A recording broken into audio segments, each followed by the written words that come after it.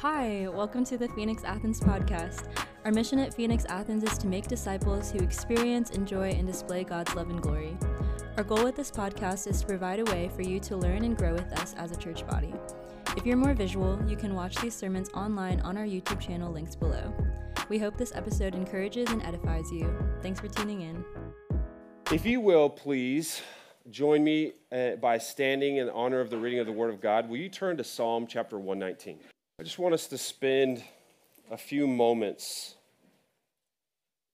just letting even a portion of this. We're not going to read the entire chapter of 119 because we're going to memorize the entire. Just kidding. But I do want us to just take a moment to go through a portion of this, to get a sense. I want you to feel two things as we read through just the first few verses, 32. I want you to see both the promises that are presented in these words, but I also want you to see the heart that the psalmist has when he's talking about what he talks about. Okay? So let's read Psalm 119, beginning in verse 1. Blessed are those whose way is blameless, who walk in the law of the Lord. Blessed are those who keep his testimonies, who seek him with their whole heart, who also do no wrong, but walk in his ways. You have commanded your precepts to be kept diligently. Oh, that my ways may be steadfast in keeping your statutes. Then I shall not be put to shame, having my eyes fixed on all your commandments. I will praise you with an upright heart when I learn your righteous rules. I will keep your statutes. Do not utterly forsake me. How can a young man keep his way pure? By guarding it according to your word. With my whole heart, I seek you. Let me not wander from your commandments. I have stored up your word in my heart that I might not sin against you. Blessed are you, O Lord. Teach me your statutes. With my lips I declare all the rules of your mouth. In the way of your testimonies I delight as much as in all riches. I will meditate on your precepts and fix my eyes on your ways. I will delight in your statutes. I will not forget your word. Deal bountifully with your servant, that I may live and keep your word. Open my eyes that I may behold the wondrous things out of your law. I'm a sojourner on the earth. Hide not your commandments from me. My soul is consumed with longing for your rules at all times. You rebuke the insolent, accursed ones who wander from your commandments. Take away from me scorn and contempt, for I have kept your testimonies. Even though princes sit plotting against me, your servant will meditate on your statutes. Your testimonies are my delight. They are my counselors. My soul clings to the dust. Give me life according to your word. When I told of my ways, you answered me. Teach me your statutes. Make me understand the way of your precepts, and I will meditate on your wondrous works. My soul melts away for sorrow. Strengthen me according to your word. Put false ways far from me and graciously teach me your law. I have chosen the way of faithfulness. I set your rules before me. I cling to your testimonies, O Lord. Let me not be put to shame. I will run in the way of your commandments when you enlarge my heart. Or another way that was said. I will run in the way of your commandments, for you set my heart free. Father, we just take a few moments to say, we treasure your words. In the moment when they are whispered quietly to our heart, and when we are reminded of them because they were written down, we treasure your words because they come from you. They represent your heart. They give us truth. They give us guidance. They give us hope. They give us strength in times of difficulty. They pick us up when we are so far down. They teach us. They are our wisdom. Your words and your testimonies are our counselors.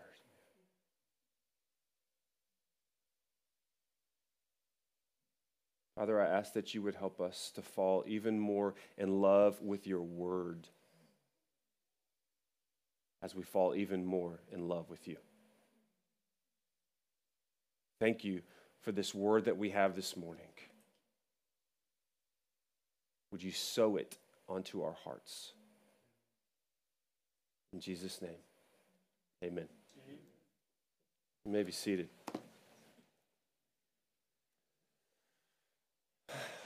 Well, this is our first gathering in 2024. Yeah. Actually, I'm kind of surprised by how many people we have here this morning because, again, like, does anybody not know of somebody who doesn't have the flu, corona, or RSV? Like, and I'm just talking about like here. I'm talking about like across the country. Like, I have heard of so many people that have been getting sick, and you know what? I just want to take a moment. Like, we sing those words, and we have a belief that God can really instill life and peace in a moment, and that can be physically, it can be emotionally, it can be relationally, it can be spiritually, all the above. And I just want to speak into that and just say, Lord, I speak the name of Jesus, who is life and who is peace, in and over even physically the people who are feeling it this morning. Jesus, we ask that you would bring healing this morning to their bodies. Would the healing be partnered together with the very real, very felt presence of you with them? In Jesus' name. Amen. So I think there's going to be a lot of exciting things to come into 2024. I don't know if like that may be cliche. You might be like, yeah, every pastor has started the year off like, this is an exciting year. Like, but this is going to be an exciting year. Not that other years haven't been exciting, but I can sense that like we have so much that is coming. I feel like we really are going to be walking into, even us as a local body, we're going to be walking into some of the things we've been praying into. I think we're going to start seeing opened up before our eyes. We're going to be able to start walking into those things in this year. And I'm excited for that. There's one thing in particular that is coming for sure. And some of you may or may not know this already, but we are part of a network, a church planting network called the Phoenix Community. We're the Phoenix Community of Athens. And how we got to the point doesn't matter. It was banking issues, but like came to the point where we were encouraged to start our own 501c3. And as part of that, when you start your own 501c3, the question becomes, well, what's the name of your 501c3?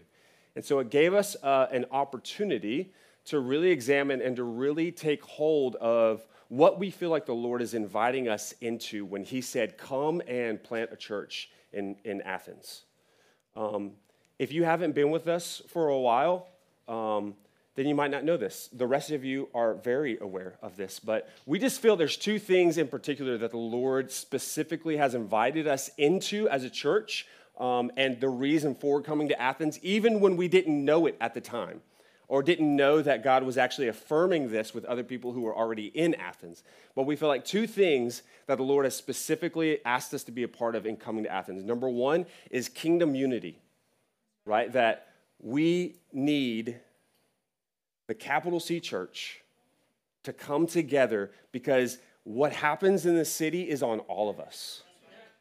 When we've gathered together other pastors from other churches, we look at them and we point out, we've talked through the hard facts, the hard reality that 90 to 95% of people didn't go to church on Easter Sunday the Sunday before 2020. Like not just, because of the impact of COVID, but like in the perimeter, in the Loop 10 of Athens, 90 to 95% of the people who live there didn't even go to church like the one Sunday or one of 2 Sundays in an entire year that like people who really don't follow the Lord come to church. That's a big deal. And it's on all of us. But I think it's going to require a kingdom unity to say, let's come together to figure this out and do it together. So that's one thing. But number 2, we actually, honestly, wholeheartedly, 100% assuredly believe that a revival that this city and the world even has never seen is coming. And this is a word that is not just, we want it or we felt this calling. It is something that we came to Athens with the Lord laying on our hearts in dramatic ways, and I've shared that before, we can share that another time, and we constantly do. But it was also something that had been spoken over Athens by people who have been here. It's been spoken over the city of Athens internationally by people who didn't even know that there was an Athens other than Athens, Greece. That a revival was coming that was going to shake the nations through a town called Athens, Georgia. They had to get a map to figure out where in the literal world that was.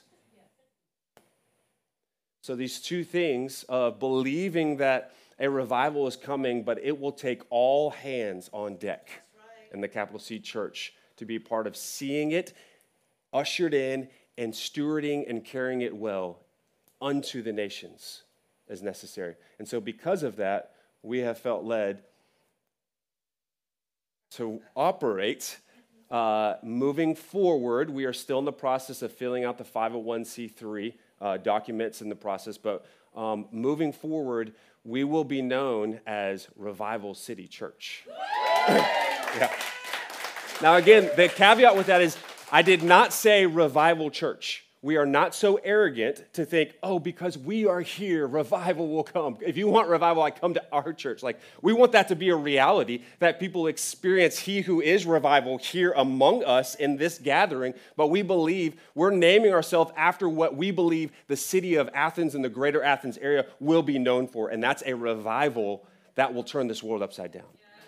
We are a church in the revival city is where we get that name. So it speaks towards the unity, the kingdom unity, and what we believe is coming. So we will be known as Revival City Church. That is going to be unrolled throughout the weeks as we walk down that path, and we'll start presenting some things to you.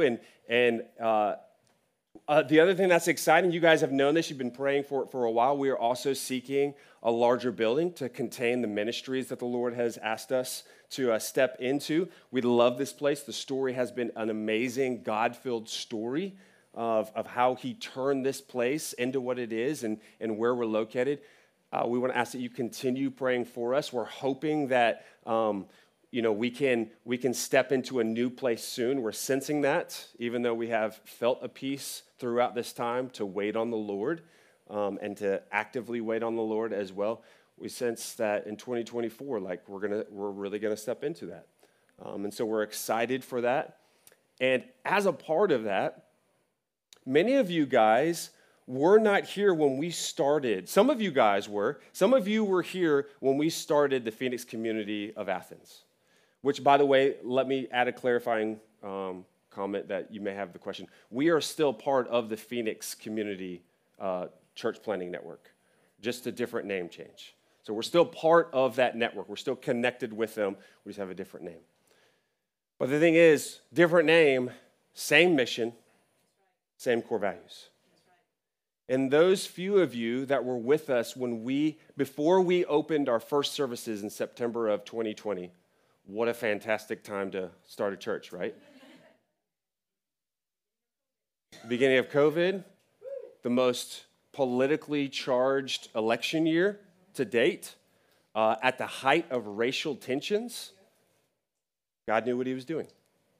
What a better time than to plant a place of hope, right? But we had a launch team that would meet together. It was a core team that would come together, and we would spend time with our launch team to help us launch the church in September. And so for months, we met together with a group of people, and we walked through, this is who we are. This is our mission. This is our vision. These are our core values. These are what we want to be, even if people don't know that that's the case. That's what we want people to feel, to experience, to understand. This is what the Lord has called us unto. We've had this mission statement, this vision statement, and these core values, and they will continue into Revival City Church. That has not changed.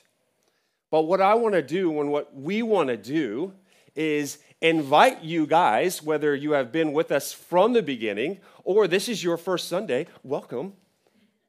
We want to officially invite you to consider yourself part of the launch team of Revival City Church. And so what we're going to do is we are going to walk through those core values. And if some of you have been with us before, like, oh, I've been through this, we are going to make a deep walk through these core values. We're going to sit in some of them in deep ways to really allow the Lord to stir within us an actionable response to these core values. We don't want them to just be things that we talk about. We feel like the Lord gave them to us for a reason because he wants us to live it out. We've been praying through, Lord, how do we take what we have experienced and move into what you're inviting us into still? And one of the overwhelmingly repetitive things that keeps coming back up is, how do we get this out there? It's by living these things, by challenging each other. We're going to have some very real, very tangible next steps, and then we're going to be inviting you guys to share how God worked as you stepped into those next steps, as you trusted him, as you made changes in your life and trusted him and partnered together with him. We're going to be sharing testimonies. Your testimonies are my delight. They are my counselors. When we share of what God has done, it reminds us of who God is. So we want to walk through these things. We're going to begin today. Anybody want to guess which core value we're going to start with from the reading of Psalm 119? Any guesses? Biblically grounded. The very first core value that we're going to walk through is biblically grounded and spiritually empowered. We want to be a church that's taught by his word and led by his spirit. But I want to focus today on that first part, being biblically grounded. That's where we're going to spend this morning really honing in on. On New Year's Eve night, literally like 10, 11 p.m., I don't remember what the time was exactly, I was, like most of you guys were, outside with Georgia Power, outside of my house. That's how you guys spent your New Year's Eve, right? Yeah. I was outside of my house with Georgia Power because for days we had been experiencing really weird electrical issues in our house. The lights in particular had just, for the previous 2 or 3 days, had gotten so bad they would just dim and dim and dim. And especially if we used any appliances, like it would get really dim and then bright again. The surge protectors on like our refrigerator and appliances would go off, and then they would cycle, basically saying, hey, it's okay. And it's like, no, it's not okay. Just the power flux was going up and down. And that's not good, right? That's not good for your stuff. It's not good for your things. It's not safe. And so we had no idea what the issue was. We're on the phone with our buddy who's a master electrician and is trying to figure this out. And he's like, man, you got to call like Georgia Power. Like there's an issue outside, like something's wrong. And we called them, spent time with them. One guy came, turned off the power, turned it back on. That did absolutely nothing. And then another guy came and I walked out with him and we checked all the things, and then it's as if like maybe the Lord like put a thought into his mind. Oh, maybe I should go back and check this other thing.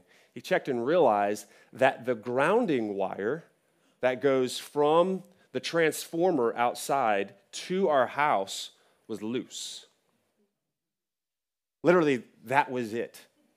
The problem was the wire comes in and you have a bolt or a screw that kind of clamps it down into place to create a secure connection. I realize we have an electrician in the room right now. He's like, oh, I know this problem.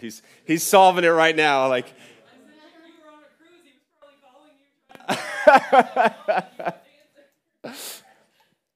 and we got it the problem was the threading on the bolt was crossed, and so it wouldn't go down all the way to clamp securely and to pinch the grounding wire to my house.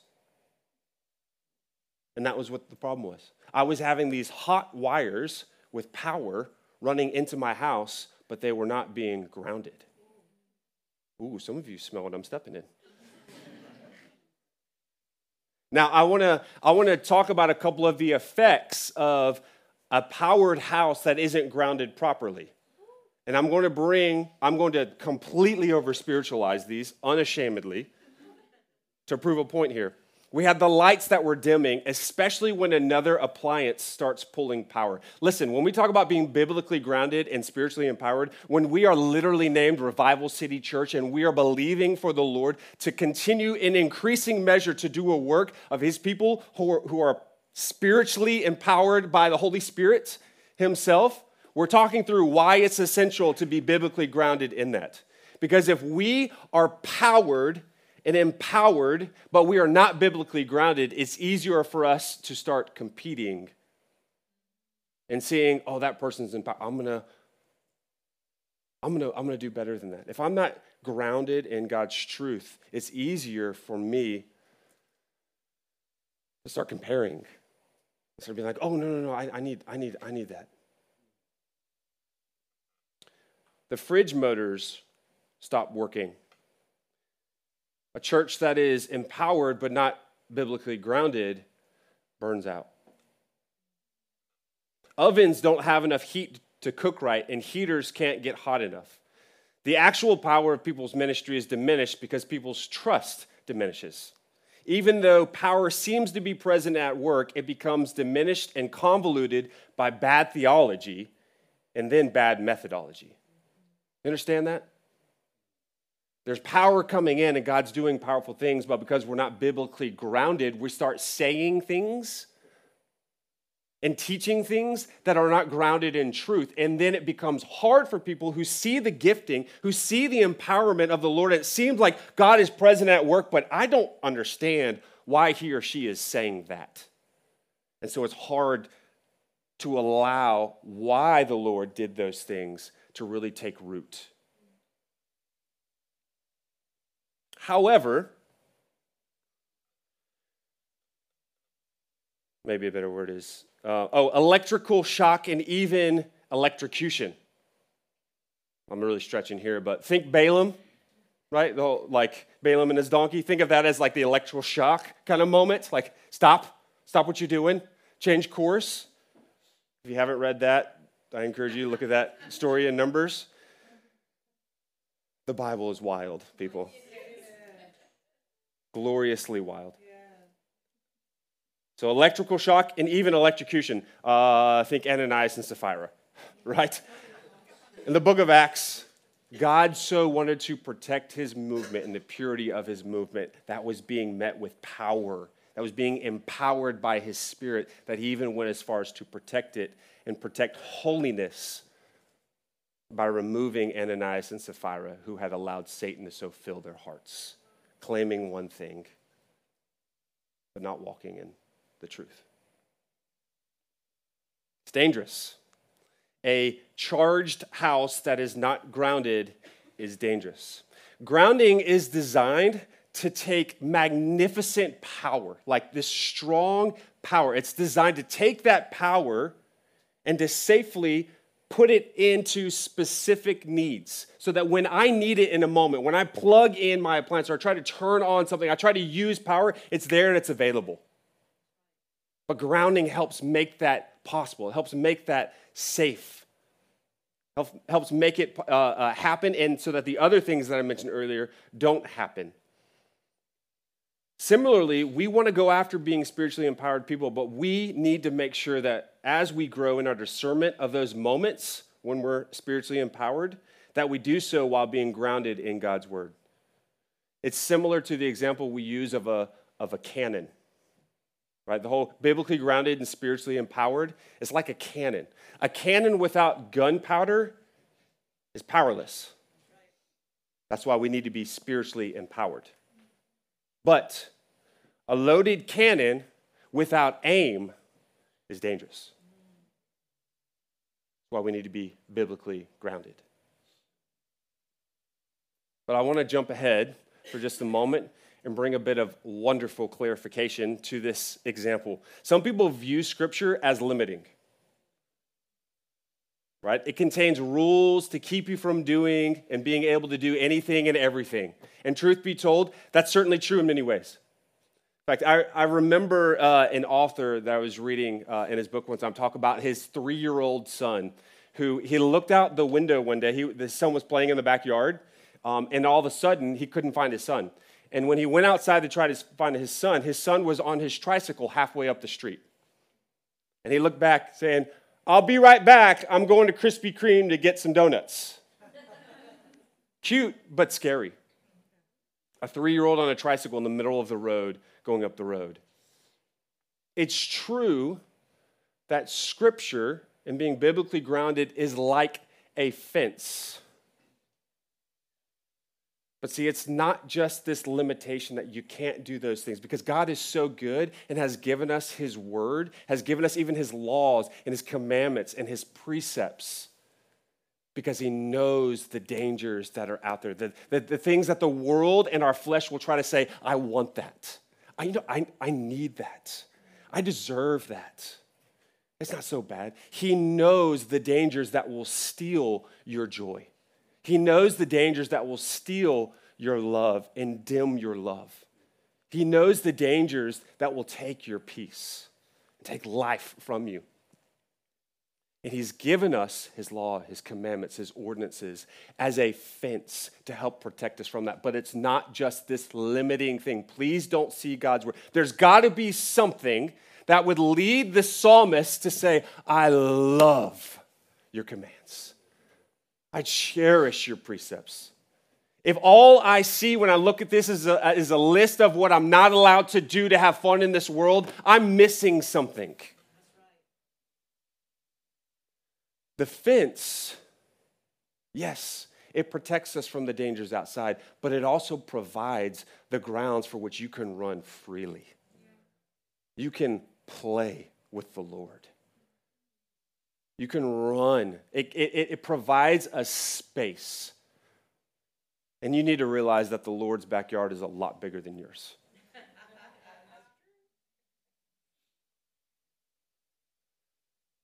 It provides a space for you to run freely with the Spirit while protecting you from the dangers of this world. He's a good enough Father. That's why Scripture says, if a father truly loves his children, he will not spare the rod. He will not spare discipline. He will not spare rules. So, going back to the cannon example, being biblically grounded is like operating a loaded cannon with safety and precision. Yes. But here's something I really want us to walk away with today and understand when we talk about being biblically grounded. Being familiar and grounded in God's word is not just, in the example of the cannon, the ability to operate a loaded cannon with caution, aim, and precision. Being biblically grounded is also the ammunition itself. Let me say that again. Being biblically grounded gives us the ability to operate a loaded cannon with precision, with caution, with safety, with aim, because it's within the confines of biblically groundedness. But it's also the ammunition itself. Let me give you an example. When we talk about spiritual gifts, one of the gifts that that people love to talk about, I love to talk about it, is the gift of prophecy. It is receiving words of encouragement, edification, and comfort from the Lord and delivering it in a way that brings edification, encouragement, and comfort to people. But one of the questions that comes up a lot in this is, how do I know whether I'm hearing the Lord or I'm hearing myself? You guys ever asked that question before? Ever wondered that? As you walk through the process, and it doesn't have to just be within the confines of prophecy. In general, a lot of people are trying to figure out, what does the Lord want in my life? And they're trying to figure out, what is me or the world or the enemy, and what is God speaking? We always talk about, first and foremost, what does what you think God may be saying line up with what he has already said? If I'm biblically grounded, then I have a rubric through which I can process what I'm wondering if it's God. If it doesn't line up, if it goes in opposition to God's word, it's not from God. I can flush it. I can take it back to him and be like, help me with this, because it doesn't line up, and I know that you don't change your mind and you don't lie. So help me understand what the truth is here. But also, when I know what God has already said, I can operate. Some of you guys just want to be used. Lord, speak to me so that I can be an encouragement. I can be a source of edification. I can be a source of comfort unto other people, because I've seen how you've used that, and it's wonderful. And in fact, we're going to take a team to a partner church of ours, some friends of ours today, to learn how to do prophetic ministry. So if you're interested in that, see Amanda or myself directly after church.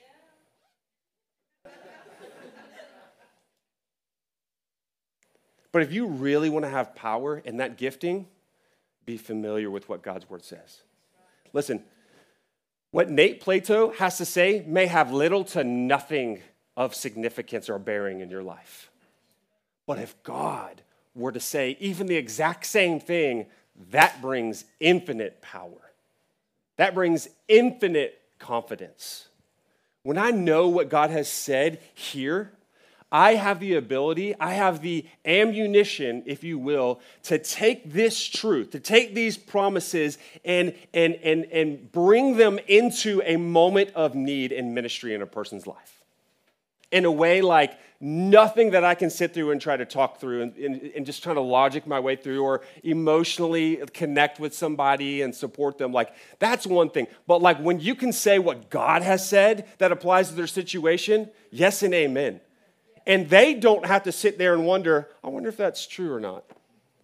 I wonder if Nate is just trying to make light of the situation, or just trying to make me feel better. If God has spoken, there's a confidence that comes with that. This, and knowing this, not just protects you and gives you the biblical grounding to take that power that he wants to flow through you and aim it correctly and use it to discern in the right moment how he is working and what he wants to do. It also is the ammunition to take and see God work in power through these words right here. So I want us to see God's word as ammunition too.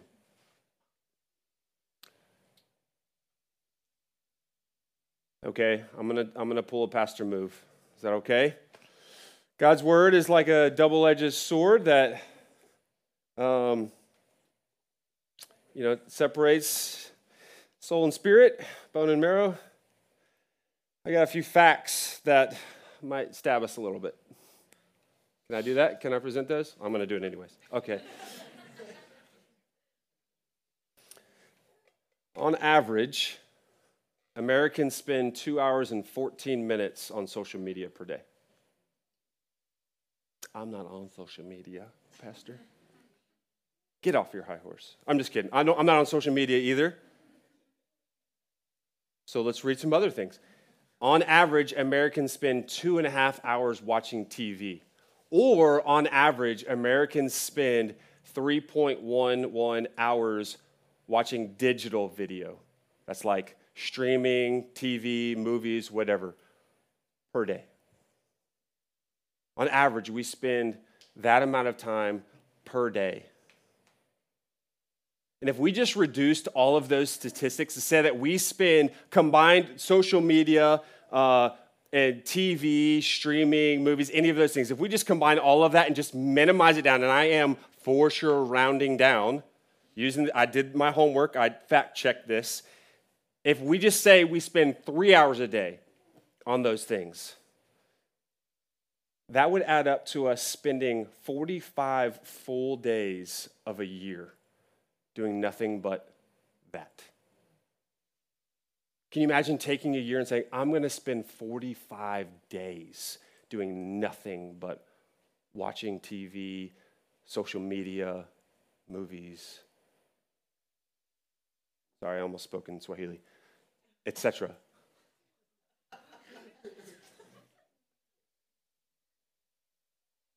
Another way of looking at that is this 12.5% of your year, of your life in that year, being dedicated to mush. That's more than a standard tithing amount of your time to social media and digital video. But it gets worse. What if we just focused on the time that you're awake? Because those numbers were based off of all the hours that you have to sleep. Conservatively, if you round down and use the average amount of sleep Americans get to just 7 hours a night, yes, I know some of you are like, I don't even get 7. Well, some of y'all need to, that's on you. I'll leave it there. But if we just round down and say that conservatively Americans get 7 hours of sleep a night, that means that we are tithing almost 18% of our waking time to social media and videos. And that's if you don't happen to spend more than 3 hours on average per day. That's an average. That means some of you will fall below that, but some of you fall above it. 18% of your year, if nothing changes about that, is tithed to social media and videos. How much time per day do you guys think it would take the average American to read the Bible? If they were to read the Bible in a year, how much time do you think it would require per day to accomplish that? What do you think? Yeah, you guys are all around it. 12 minutes. 12 minutes per day, and you would read the entire Bible in a year. 12 minutes. If you spent 25 minutes per day, you could read the Bible in 6 months. 50 minutes per day, 3 months. And if you want to go hardcore and spend 2 hours and 20 minutes per day, you could read the entire Bible in just a month, which is still less time than we spend on social media and watching digital video every day. In other words, you could replace 2 hours and 20 minutes of social media and TV, digital video watching with scripture reading and still have about 45 minutes to do any of that. I'm not bashing on social media engagement. I'm not bashing on watching TV or being involved in watching videos. I'm not bashing on those things unilaterally, saying that all of it is bad, none of it is profitable, anything. I'm not saying that. What I am saying, though, is it's not okay for us to not be biblically grounded. We have the time.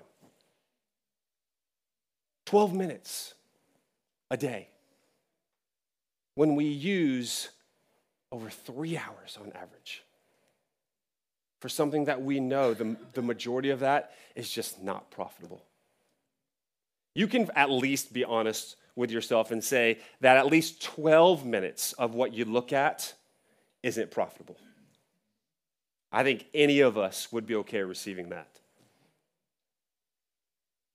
But I want to look at it from another way too. There's 6,658 languages representing about 2 billion people in the world who do not have what we have right here.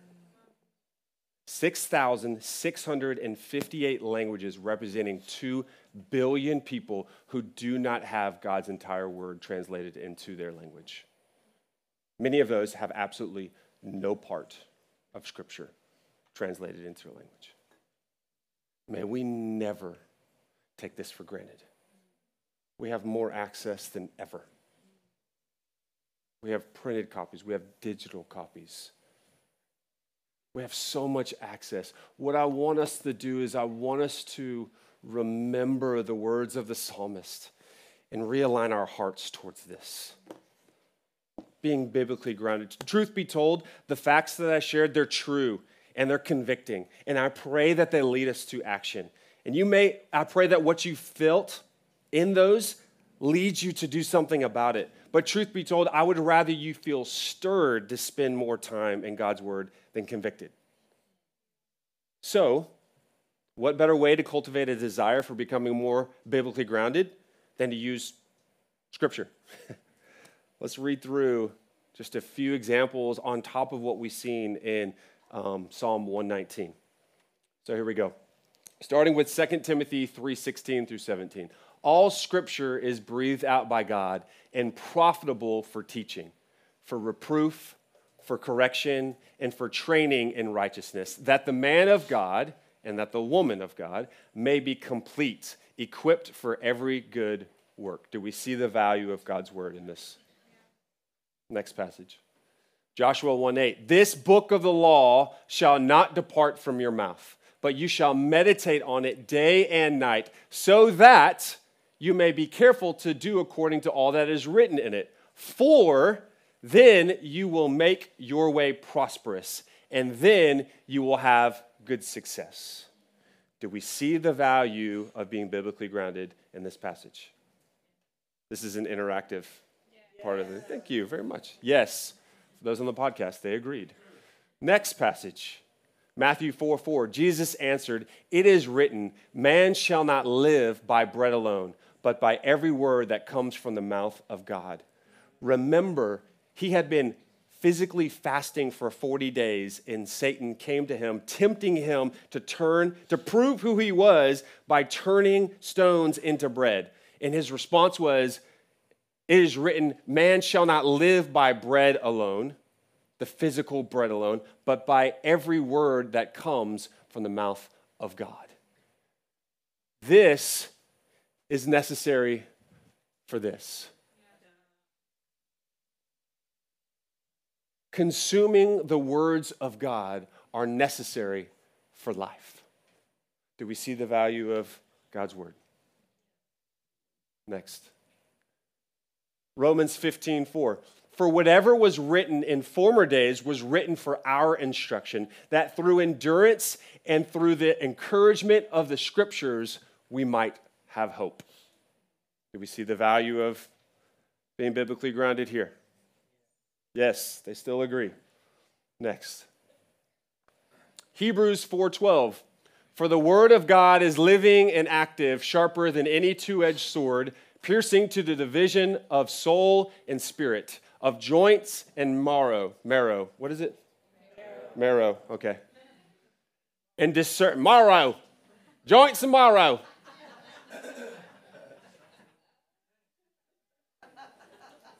What did you learn at church today? I don't know, man. We talked about tomorrow. I'm going to start over. For the word of God is living and active, sharper than any two-edged sword, piercing to the division of soul and spirit, of joints and marrow, and discerning the thoughts and intentions of the heart. Do you see how active God's word is? It's not just written down, I need to repeat these, I need to memorize these like mantras or whatever. It is alive and active, and it's discerning your thoughts. How do you think that's possible? Because he who had them write these is with you as you read them. We'll dive deeper into that next week or the week after. Let's go back into Psalm 119 and just see not just the ones that the verses that we've read, but some of the other verses that we didn't read throughout Psalm 119. Verse 5, your word is a lamp to my feet and a light to my path. You feel like you have no idea where you're headed? It's like darkness out in front of you? Here you go. At the very least, I promise you, it will light up where you're at and why you're where you're at, even if you don't yet know where you're going. It'll show you what you need to see in the moment. Psalm 119, verse 10 through 11. With my whole heart I seek you. Let me not wander from your commandments. I have stored up your word in my heart that I might not sin against you. Man, I've stored up your word in my heart. I want to point out that there's a difference between how he is saying this and what he's talking about than there was between the Pharisees that Jesus would come to rebuke because they had memorized Scripture and then twisted them for their own profit. This heart, if they had held on to this heart, they would have seen the weightier things Jesus said of the law. They would have understood, I desire mercy, not sacrifice. But if we read these and we store these words, not just reading them to get through them, but storing their truths in our hearts, it will help keep our way straight. That's why he said in Joshua, meditate day and night. Then your ways will be prosperous. Not some name it and claim it. If I memorize the right verses and then just say those, then I'm going to have health and wealth. It's I will be reminded of who God is, what God has to say about this situation, of the truth and the promises that God has for me right now and in front of me. And it will make my way prosperous. Psalm 119, verses 97 through 99. Oh, how I love your law. It is my meditation all the day. Your commandment makes me wiser than my enemies, for it is ever with me. I have more understanding than all my teachers, for your testimonies are my meditation. Listen, I am not so arrogant as to withhold that verse as one of your teachers, as to say that you can be so knowledgeable of what God's word says that you're wiser than me. In fact, I challenge you to do it. I want you to do that. I am 100% as a teacher of you. In fact, I'm asking you to be so knowledgeable with this that if I ever accidentally step off of the truth of what this says, that you have the understanding and the grounding to come to me in love and say, hey, man, let's walk through like what God's word says right here. Like help us, let's understand this and mesh this out a little bit. Because you said this, but God says this. I promise you, you will not see opposition to you stepping in love with an understanding of God's word. You know why I want to challenge you to do that? Because the more you fall in love with this, the more you start understanding this, the more it will change your heart to approach us in love in the right way with understanding. That's what wisdom is. It's not just knowing the facts. It's knowing how to present the facts. Knowing how to operate in love. We'll talk about more of that. Even with each other. Psalm 119, verses 18 through 20. Open my eyes that I may behold wondrous things out of your law. Can I just offer that? Like, can you memorize that, write that down, and use that as part of the beginning of your time in reading God's word every single day? This is something I think the Lord wants to hear come out of your mouth every day when you sit down to read his word. Oh God, open my eyes that I may behold wondrous things out of your law. I am a sojourner on the earth. Hide not your commandments from me. My soul is consumed with longing for your rules at all times. I'm a sojourner on this earth. These things, these ways, they're temporary. They're not the real everlasting thing. I will be here for only a short period of time before I spend an eternity with you. So help me focus on what lasts way longer by teaching me your ways while I'm here now. I'm just here for a short period of time.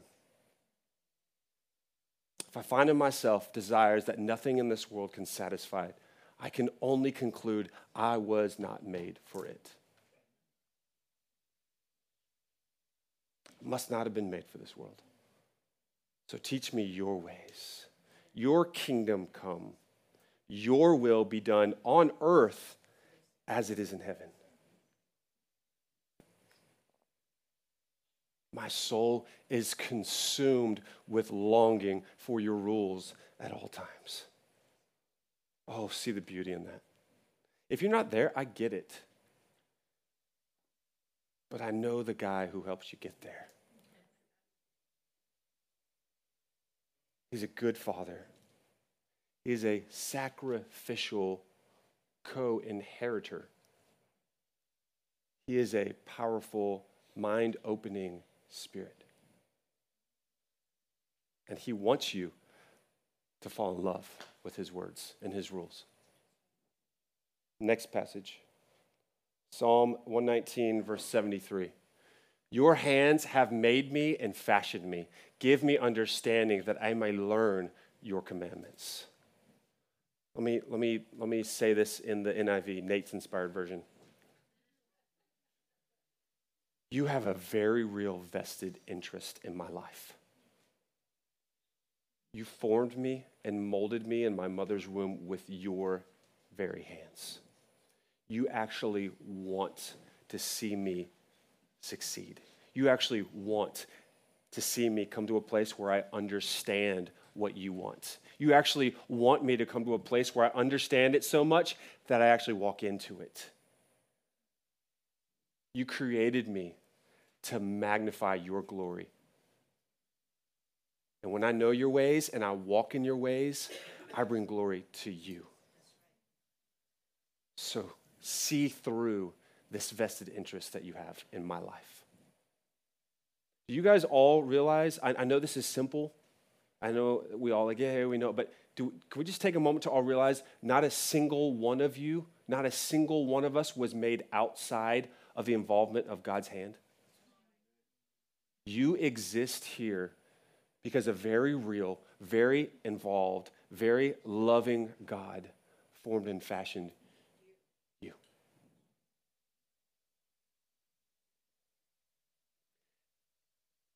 Want that to impact the way that we approach Scripture.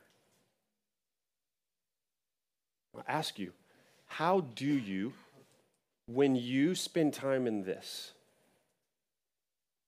when you approach God's word, how do you approach God's word? Is it purely academic? Listen, it's a good thing to have a Bible reading plan. We talked about how you can read the whole Bible just 12 minutes a day. You can read the whole Bible in a year. It's a good thing to do that. It's a good thing if you want to do it faster than that. It is a good thing, and we should fill ourselves with a familiarity and a grounding in God's word. But it's about more than just that. How do you approach God's word? Do you approach it like the psalmist? Oh, I love your words. Oh, they bring hope. They bring life.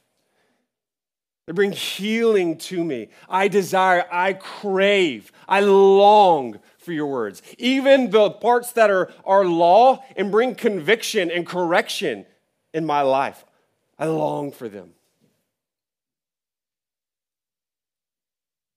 I never bring secular song. I don't like to bring secular songs into the pulpit, but there's a phrase in a 90s song, I think. It says, yeah, you bleed just to know you're alive. That's the wrong theology. So let me just say that from the stage. But what they're expressing is, man, even if it involves pain and suffering, I just want to be reminded I'm alive. Even if it involves correction and rebuke, I just want to be reminded that you're there and you care. That, I think, plays a part in why the psalmist can say, I love your words, I love your laws, because they do bring life. They do bring wisdom to me. They do make my way prosperous. It does light the path before my feet. But even the tough stuff, even the correcting stuff, which I can't hide from, it knows the very intentions. You know the very intentions of my heart. And it's laid bare in these words. But I look forward to that. Do you just sit down in the morning and read and just hope that maybe you'll soak up information? Or are you just reading to check off a box? Or are you reading because you know that when you read the words, like we've said before, that the Holy Spirit who inspired these very words is going to commune almost with himself within you to bring those words to life within you? Do you read these words as though you are actually going to spend time interacting with the Lord? And it may be through reading an entire chapter or 15, but it may be through the first few words that you ever read, that he comes and he speaks into this. Last caveat. Well, not one more thing.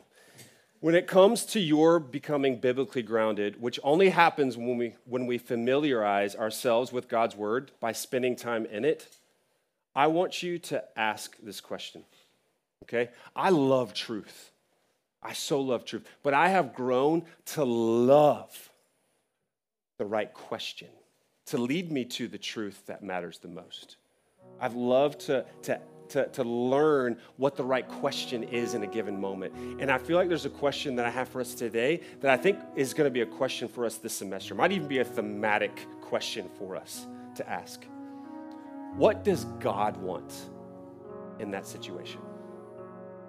And today we're talking about being biblically grounded. When you spend time with this, I want you to ask the question, God, what do you want in this moment as I'm reading your word?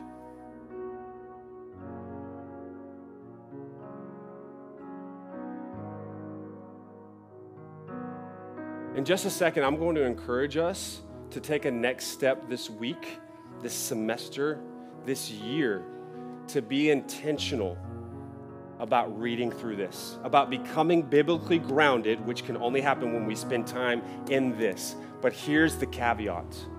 I do not want us to trade the exercise of reading through this for what God really wants in those moments. And that's to spend time with you. If you don't get through this in a year because you can't seem to make it 5 phrases before the Holy Spirit just rips into your heart in such a tender and loving and glorious way, who cares? Spend time with him, and this is an avenue that you can do it. We are seeking to be empowered by his Spirit. These two things are not mutually exclusive. In fact, I would say becoming more biblically grounded leads to us being more spiritually empowered. You want that? Here's one of the ways you can start. Well, you take these and kind of hand these out. I want to give us a very practical next step. Some of you guys may have started the new year. We have resolutions and all these things. And some of you guys may already even have a Bible reading plan. I'm not asking you to abandon that. Our next step is to be intentional about being more biblically grounded. Be intentional about how much time we're spending in here. I want to give everybody a bookmark. It's called 31 Days of Diving Deeper into Scripture. It's got, some of us say, okay, I want to do that, but I don't know where to start. It's got 31 short verses, but it's not just about the verses you read. It's how we engage with God's word. On the bookmark, you'll see a QR code. It takes you to a place on our website where we show you how to engage with God's word at a deeper level. What are the good questions to ask? To allow the Spirit to bring to understanding the things that he has in these words. So even if you have your own Bible study plan or whatnot, I want to encourage you to take a look at this. Here, will you pass these out in parts of the room? Take a look at that and use that tool as a way to become more biblically grounded. Use that tool as a way to engage with God's word in order to engage with God himself. Okay? I'm going to go ahead and invite the band to come up, anybody who's going to be up here at the end, and invite everybody to kind of stand up as well. As we get ready to engage in worship and close out the service, again, I want to be straightforward about what our next steps are. Let's be intentional about experiencing, enjoying, and ultimately displaying God's love and glory by spending time in God's word. Not just this week, but starting today. If you don't already have a reading plan, I encourage you, follow along with the 31 days. I also want to provide a moment. We have multiple partners around the world who are engaged in Bible translation. If when I read those facts, you felt stirred by the reality of the 2 billion people that don't have the full scriptures in their heart language, and you want to do something about that, you feel led to do something about that, one of the next steps that you can do is you can help financially support those people and those individuals and those ministries. If you want to, you can do it on Venmo. You can drop something in the what are they called? Boxes in the back on the wall. Just make sure to put a note with those saying for Bible translation. We support them and we want to continue to support them because we believe in that. Also, ladies, here's another next step. There's literally a Bible study, 4 or 5 weeks, 4-week Bible study that will be happening starting on Saturday, I think. If you're interested in that, you can see Vanessa or Peggy. Where's Peggy at? We don't want y'all to raise your hands. Peggy's over there. Yep, Peggy's over there, Vanessa's over there. Raise your hand, talk to them after service. I want to start simple, but do not miss how profound it is. Father, would you grant us the heart that the psalmist had towards your words? Lord, lead us to a place where we delight in your word. We treasure, we store them as we meditate on them. Ground us in your truth. As we pray, you empower us with your spirit. We love you. We love your word. In Jesus' name we pray. Amen. We hope you enjoyed this episode of the Phoenix Athens podcast. Be on the lookout for the next step challenges and bonus episodes. You can find additional ways to engage with our church on Facebook, Instagram, and our website linked below.